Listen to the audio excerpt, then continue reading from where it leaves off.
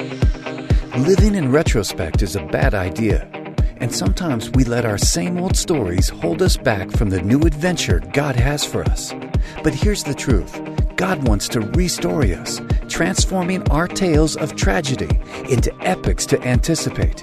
In this podcast, Mary DeMuth interviews people who have lived through God's powerful restory process, where they've discovered healing, joy, and a brand new perspective. So let's shed that old, painful story and find the freedom we've been longing for. The Restory Podcast starts now. Restory Episode 2. Today's podcast is brought to you by Audible.com. Get a free audiobook and a 30-day free trial at audibletrial.com/restory. They have over 180,000 titles to choose from for your iPhone, your Android, Kindle, or your MP3 player. Today, I am welcoming David Pothier to the second episode of the Restory Show. And he is a pastor in Montreal in Quebec and has an amazing story for our listeners today. I think that you'll be able to relate to some of the things that he went through in high school. And I have a feeling that some of you will resonate with what he has to say. So let's listen to his story. I am so excited today to have David Pothier with me. He is the pastor, one of the pastors of La Chapelle Church in Quebec, in Montreal. And he told, as we talked before the interview, he said, make sure everyone knows that English is not my first language. So he will have an awesome Quebecois accent, and we will have a great time. So David, thanks so much for coming on the Restory podcast today. Thank you, Mary. Glad to be with you. It's awesome. So I'm going to take you back a little bit to the olden days when you were just a young boy. Yes. And just tell me a little bit about where you were raised and how your childhood went. I grew up in a Christian home.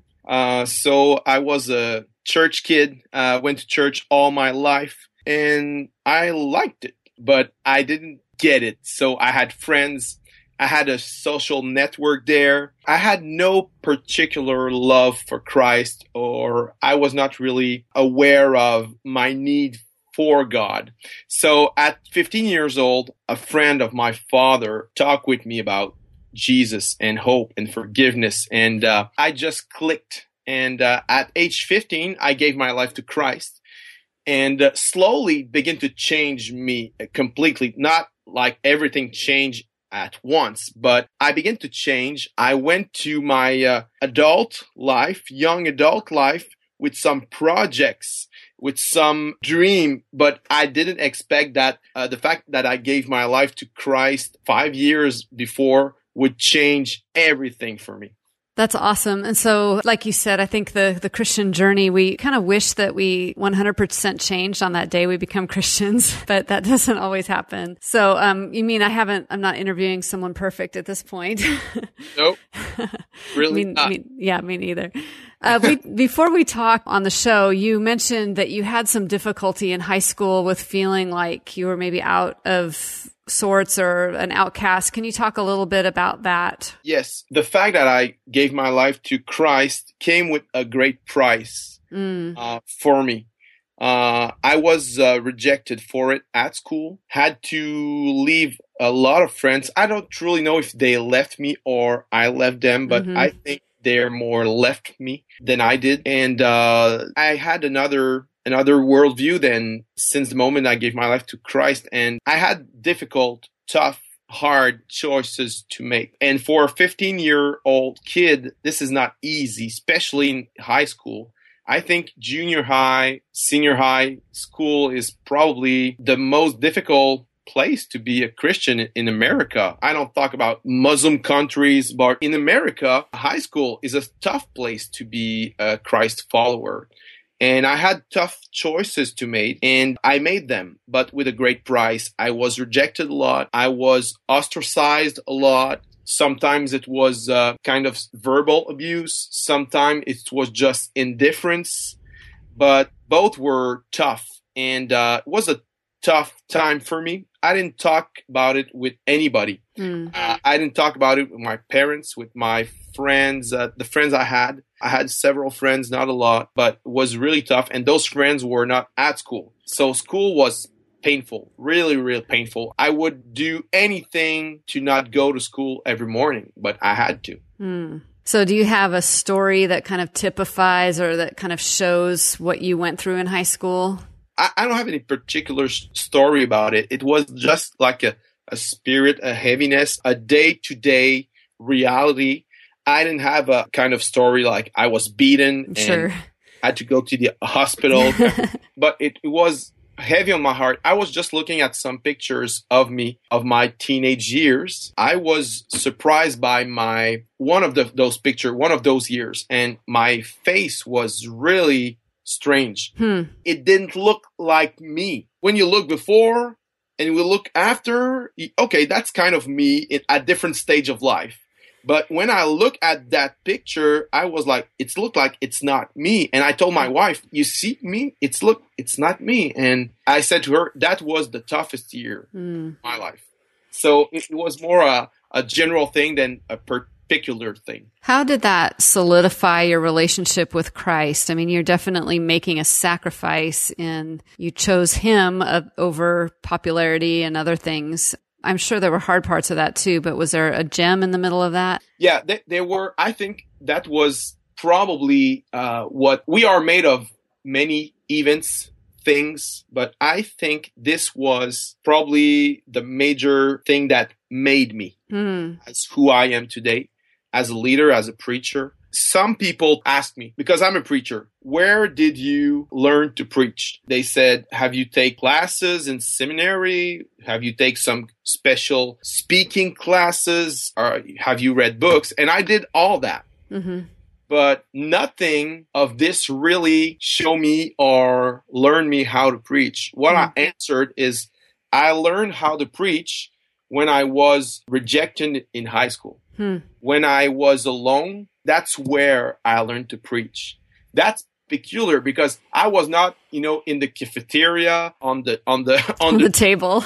Say, give your life to Jesus at all. I was not that kid. I didn't have this courage, but to go through that made me realize how I needed God. I had nothing to rest on, no friends. I had family, but no friends. And I realized how I needed God, how I needed the church, how I needed Christian friends. It made me realize that people suffer in this world and life can be tough, and that I was not alone in that. And to live it make me now the preacher that I am, to give hope and courage and to know just a bit of what people live, of the suffering they go through. So not only preaching, but having empathy for other people because you've been through that. Definitely, because I think the key part of preaching is empathy. One of the key component of it. And without empathy, you're just saying words that people don't receive. It's like a song that's playing in the background. You speak, but you don't touch their heart. And many speakers or preachers talk. Not many speakers or preachers touch the heart of people.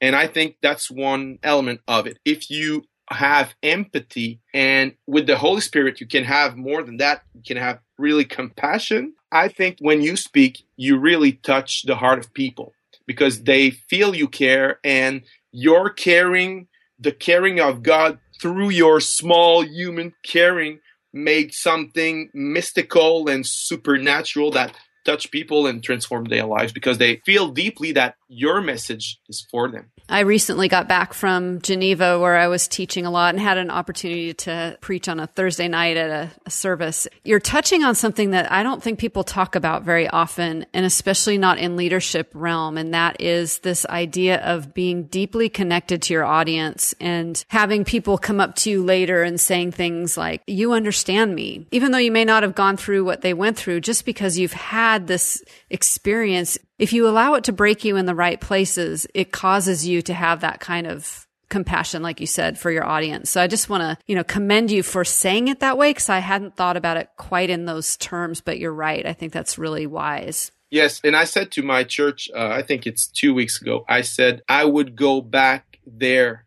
anytime to have what I have now. It was tough, but I wouldn't do differently, because that made me the person I am today. And so for those people who are walking through one of those really difficult times, it helps us to remember that we will get beyond them, that someday we'll be able to look back and thank God for it too. Oh, yes. I definitely think that most of our trials are a season and that we're going to go through, and God have a purpose in that. We don't always see it. I never thought at this point of being a preacher. I was just a kid and I wanted to be a doctor and to make money, buy everything I want to buy. But God really changed my heart. Suffering changed me. God changed me. And today I'm probably one of the most unmaterialistic person I know. That's not my purpose in life. My purpose is really to glorify God by building people. So tell me about that transformation. You must have gone to college, and were you pre-med when you went in? I went to college, but in another field completely. Oh, wow. Okay. And I graduated and I studied engineering, and I graduated and I worked a bit in that field. And were you married by this time? Yes. Yeah. What is surprising is my wife, she's a pastor kid. She wanted to marry a pastor because she felt the call to the ministry, but she married me. And when we get married, I had no intention to go in the ministry. I had no ambition of that. And my wife had, but she married me. So that's what kind of weird. But after 2 years of marriage, God put that in my heart. I graduated from engineering, and God began to change my purposes. So I worked for 5 years as an engineer, but at the same time, we took the youth ministry in the small church. We were part of it at this time. Awesome. And so then that kind of gave you, or whet your appetite for what was to come, I would imagine. Yes, because in fact, God is working in mysterious ways. When our pastor at this point asked us to take the youth ministry, I thought he was crazy because we don't had the profile for that. When pastors want to find a youth leader or a youth pastor, they look at the coolest young adult in their crowd and look spiritual and ask them. We had nothing cool, nothing. I hated kids at that. True story. I hated them because I had such bad experiences with kids that I hated them. I was still hurted, and I thought that I cannot relate to teenagers, and I had nothing to do with them. But the pastor came to us and asked, would you take the youth ministry? And like I said, I thought he was crazy, but the only reason why he can ask us is because we were faithful at church. Because there was no other evidence of this couple, or especially me, can do the job. And my wife, that was strong in our hearts because we haven't had a youth ministry for 2 years in that church at that point. So she said, we need to do it. And I said, I don't feel that. I hate kids. You know what? She said, but they have anybody. So we should do it. And I said, are you the one who's going to preach to them? She said, no. You know that's not my gift. I said, that's not my gift either. I will not do that. But nobody. So I didn't accept the position because I had a really big burden on my heart. No, it's just because they had anybody. So I said, those kids need somebody. I was 23 and I began to do that. And it completely changed my life. Those kids, God saved me. I was saved in a theological way. I was saved from depravity. I was saved from eternity without God. Mm-hmm. But God saved me with those kids, through those kids, in another way. He restored me. He revealed me. And the kids were, for me, like a salvation. I've given them love, but they loved me so much in return. And it's like I never get back to be a teenager, unmature person. I was really mature as a young adult. But to be around those kids gave me back a part of what the enemy stole me when I was a teenager. Yeah. And I was never like their friend. I was like their big brother. I was always their pastor, their authority, but I was with them all the time. Can't have friends because when you're a youth pastor, you don't have time to have friends. You're always with kids. But it changed me. It's rebuilt me. And the thing that was really huge in me was judgment. Because when you suffer so much, for me, it built walls around me. And I was judging people a lot. And kids changed me that because they came with who they were. And I remember some kids were looking strange for me. Some were really unconventional. I remember a guy who became later the youth pastor at my place. When he arrived first at church, he was already Christian, but he was so different and so, I don't know how to describe that guy, so expensive and so extroverted and so everything that I thought he was not a Christian. And I judged him. But I was confronted with that because after some weeks, I said, this guy's really Christian. But he wears a mohawk. It's really weird. And he be Christian. And I was confronted with my judgment and my legalism. And those 5 years I did that changed me completely. I learned grace. I learned how God loved people the way they are. That we don't have to be clones to be a Christian. We can be what we are, what God is calling us to be, and be a Christian. So that was a huge step for me to be their youth pastor. That's awesome. I joke with Patrick about last summer when we came to visit you because he's always said he'll never be a youth pastor. He's just, it's not his thing. But we were tasked with leading about 16-year-old girls to Montreal on a mission trip. And he did really great. But it just makes me laugh that we think we know what's best for us. Like you thought, oh, no, I'm not going to be a youth pastor. I'm not going to preach. I'm not going to do any of that. And yet your wife and the Lord knew something better. Yeah. And I'm grateful for that, really. So today, for the listeners of Restory, Audible is offering a free audiobook download with a free 30-day trial to check out their service. I'll make the suggestion that you try Beautiful Battle because that's my book about spiritual warfare, and that is something that David and I talked about in this episode. You can download Beautiful Battle or any other book that you've been wanting to listen to at audibletrial.com/restory. Again, that's audibletrial.com/restory for a free audiobook. So tell me, now you're planting or you've planted a church in the heart of Quebec and it's gone very well. But how did God get a hold of you to start something pioneering like that? When I came to Christ, the vision, the dream to be a pastor began to grow, and it grew exponentially when I began to be this volunteer youth pastor. It grew big, but I was fighting with that for years, and God confirmed through the years how he wanted me to do that. But it began with a desire to be a pastor, and after that, it went to a desire to take a church. And after that, I told myself, okay, maybe I should plant a church because we need more churches. Right. But my initial plan was to plant in a more rural place because that's where I'm from. But finally, through many circumstances, God brought us to Montreal to take the young adult ministry in a large church in the city. And we did not expect that. God brought us there. But those years in Montreal, I saw the need. I saw how Montreal was lost, and my paradigm shift completely. I thought that rural place needed more churches than Montreal, but was not the case. In fact, per capita, Montreal need more churches than other cities. Mm-hmm. So my paradigm shift, and I felt this calling. It was growing. In fact, this thing grew for almost 14 years. Wow. Before we went to launch the church.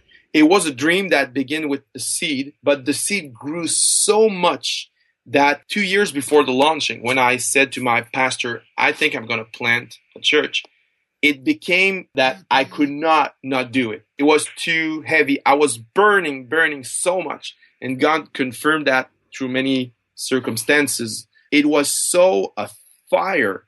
It was not like I have many dreams, I have many visions. It was one thing growing for 14 years, never go back, never went off, or it was just growing every month of my life. And before I did it, I said to my wife, if I don't do that, I think I'm going to die. I think I can't live without doing it. And I was afraid that it was not going to work, but I told my wife, if it's not working, I know it's going to be the hardest thing in my life, but I will come back from that. But if I don't do it, I think I will never live happy without doing it. I prefer failing and try than just not try and live off my life with that thought. What would happen if I did it? Right. And so how long have you been at La Chapelle? How long has the plant been so far?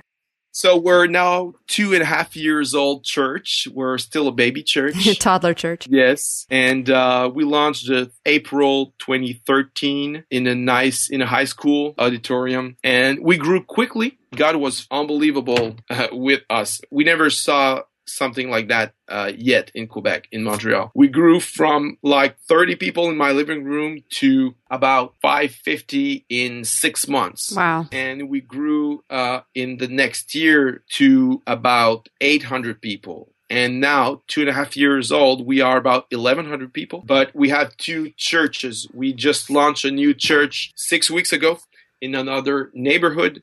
We send 150 people there to plant that church. So totally we have 1,100 people, 2 locations. We already baptized 4 people in our new venue. Wow. So this is fantastic. We baptize about 100 people a year, and God make the church grow every week.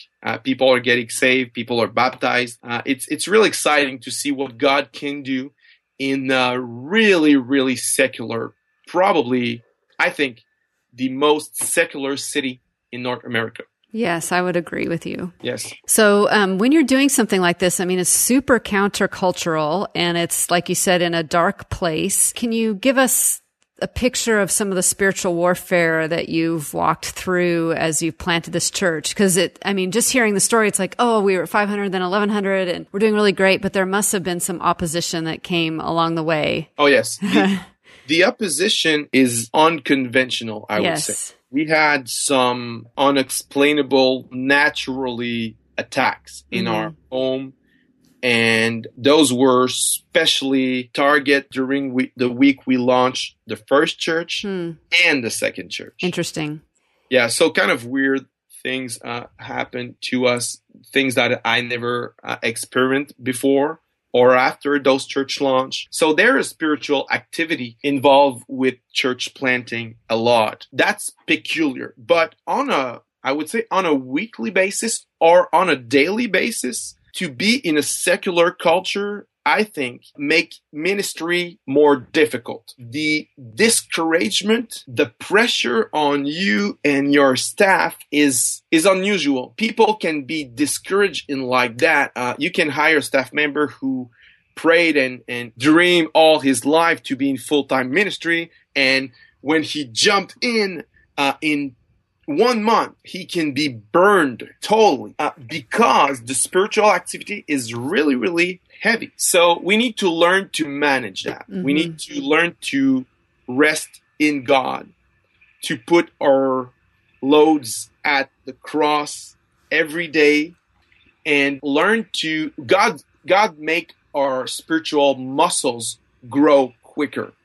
Because what I looked at, what I endures, what was on me as a leader, as a pastor, as a father in the last year, I said to myself, okay, God made me grew a lot. He grew my spiritual muscles because a year ago, I cannot take that.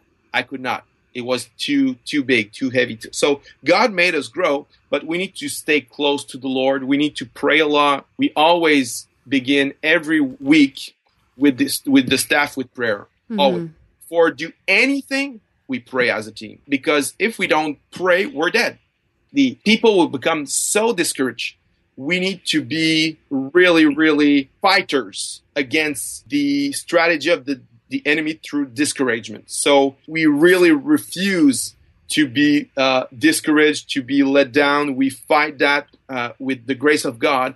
And we decided that our church will be a place that we celebrate Jesus because we don't want to be a dark, sad, heavy place. So we just celebrate all the time, everything. We repent sometimes, but we celebrate the fact we're forgiven because this needs to be a place of light, of hope, of optimism, of faith, and a place of celebration because we're attacked. But I think in the greatest attack, you have the greatest victory. I was reading Balaam's story, and in the story, I discovered that when the enemy strike is because he's afraid. Balak was afraid of Israel. That's why he attacked. He tried to curse them. And God, not only he was protecting Israel, but he took every curse in a blessing. And that's what Moses told Israel years later when he was writing about those events. He said, your God did not listen to Balaam's words because, and he blessed you. He did not curse you because he loved you. So for me, that's an encouragement. When the enemy strikes, I know that he's afraid. And I know that God will turn into in a blessing every try of every word or every situation the enemy tried to use to curse us. He will turn it into a blessing. We live it, and we had a particular spiritual attack that I don't want to share in details, but when we lived that, my answer to the enemy was, I didn't know that you were so afraid of us. I didn't know that you were so afraid of a little church in Montreal that tried to, I didn't think that you had time to lose with us, that you're so afraid about what we are doing. So I took it as an encouragement and not a discouragement. I said to the church last month, if you want to be discouraged, listen to your enemies. But if you want to be encouraged, listen really to your enemies. And you may find in that reason to be encouraged. Don't listen to them. Listen really to them, because we listen to them on the surface. We looked at their intentions to crush us or to curse us, but listen to what they say truly. When Balak went to Balaam, he said, I want you to curse them because they are more powerful, more stronger than I am. Listen to them. Listen to your enemies. They say things. You can say, oh, that's the reason why I need to rejoice. That's the reason why I need to be encouraged. And you can do the same thing with the enemy of your soul also, and receive his message in another way than he thought you would receive it, and be blessed through that. I love that. You're sounding like a preacher right now. Hey, you'll have to preach in English now. I know that would be fun, wouldn't it? I would love to. Maybe someday I will improve myself and be. No, you're good. You're good. So 2 last things. One is, this is a hard road. Ministry is a hard road, and as you've mentioned, you can get very discouraged. What kind of things do you do to kind of keep your joy? I really, it sounds cliche, but I need to learn to put my baggage to God every day. I need that. I really need that. But I have this, with my closest leader, we have this kind of covenant that we will not allow any depression or discouragement crush us. And we are careful. We really look at each other. And when we see one of us a bit discouraged, we come with words of life and give life to each other's. And we are a group of four leaders, like strong, mature leaders. And so we watch one another, but also we have an eyes on the people around us. And we're in mission. If you come to Quebec, this is the place where you have most people with depression in North America. So we watch them carefully, and we are in mission to give life through the Spirit to the people around us. So I have this it's not an accountability group, but it's like more a covenant that we have together. And where we are in a room, doesn't matter where it is, we are the encouragers. We are the one who give life to people. And I discovered that to be in that mode make you encourage. You encourage people when you are encouraged when you encourage others. So that's another way I do it. I do it through prayer. I do it to being with accountability group. And those men go through trials. They don't have easy life.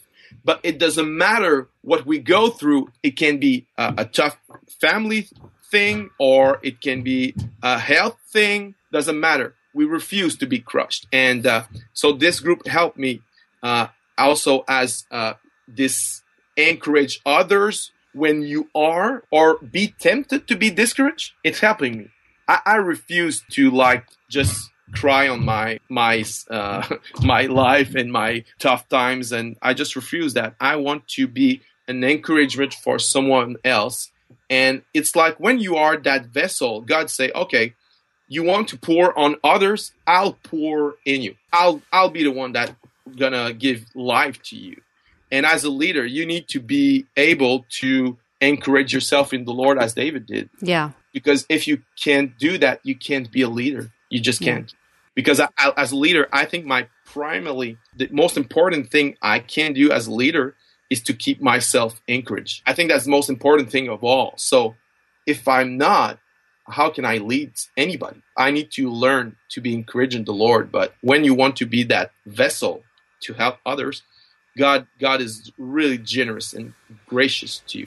I love that. And it's a good word for everybody, because I think we all battle discouragement no matter what our vocation is. And we all need those covenant people in our lives who will see us when we're depressed or down and who will help us to, turn around. Yes. Other warriors. You need to be around with people who will have the same heart to say, hey, there's enough darkness here. Yes.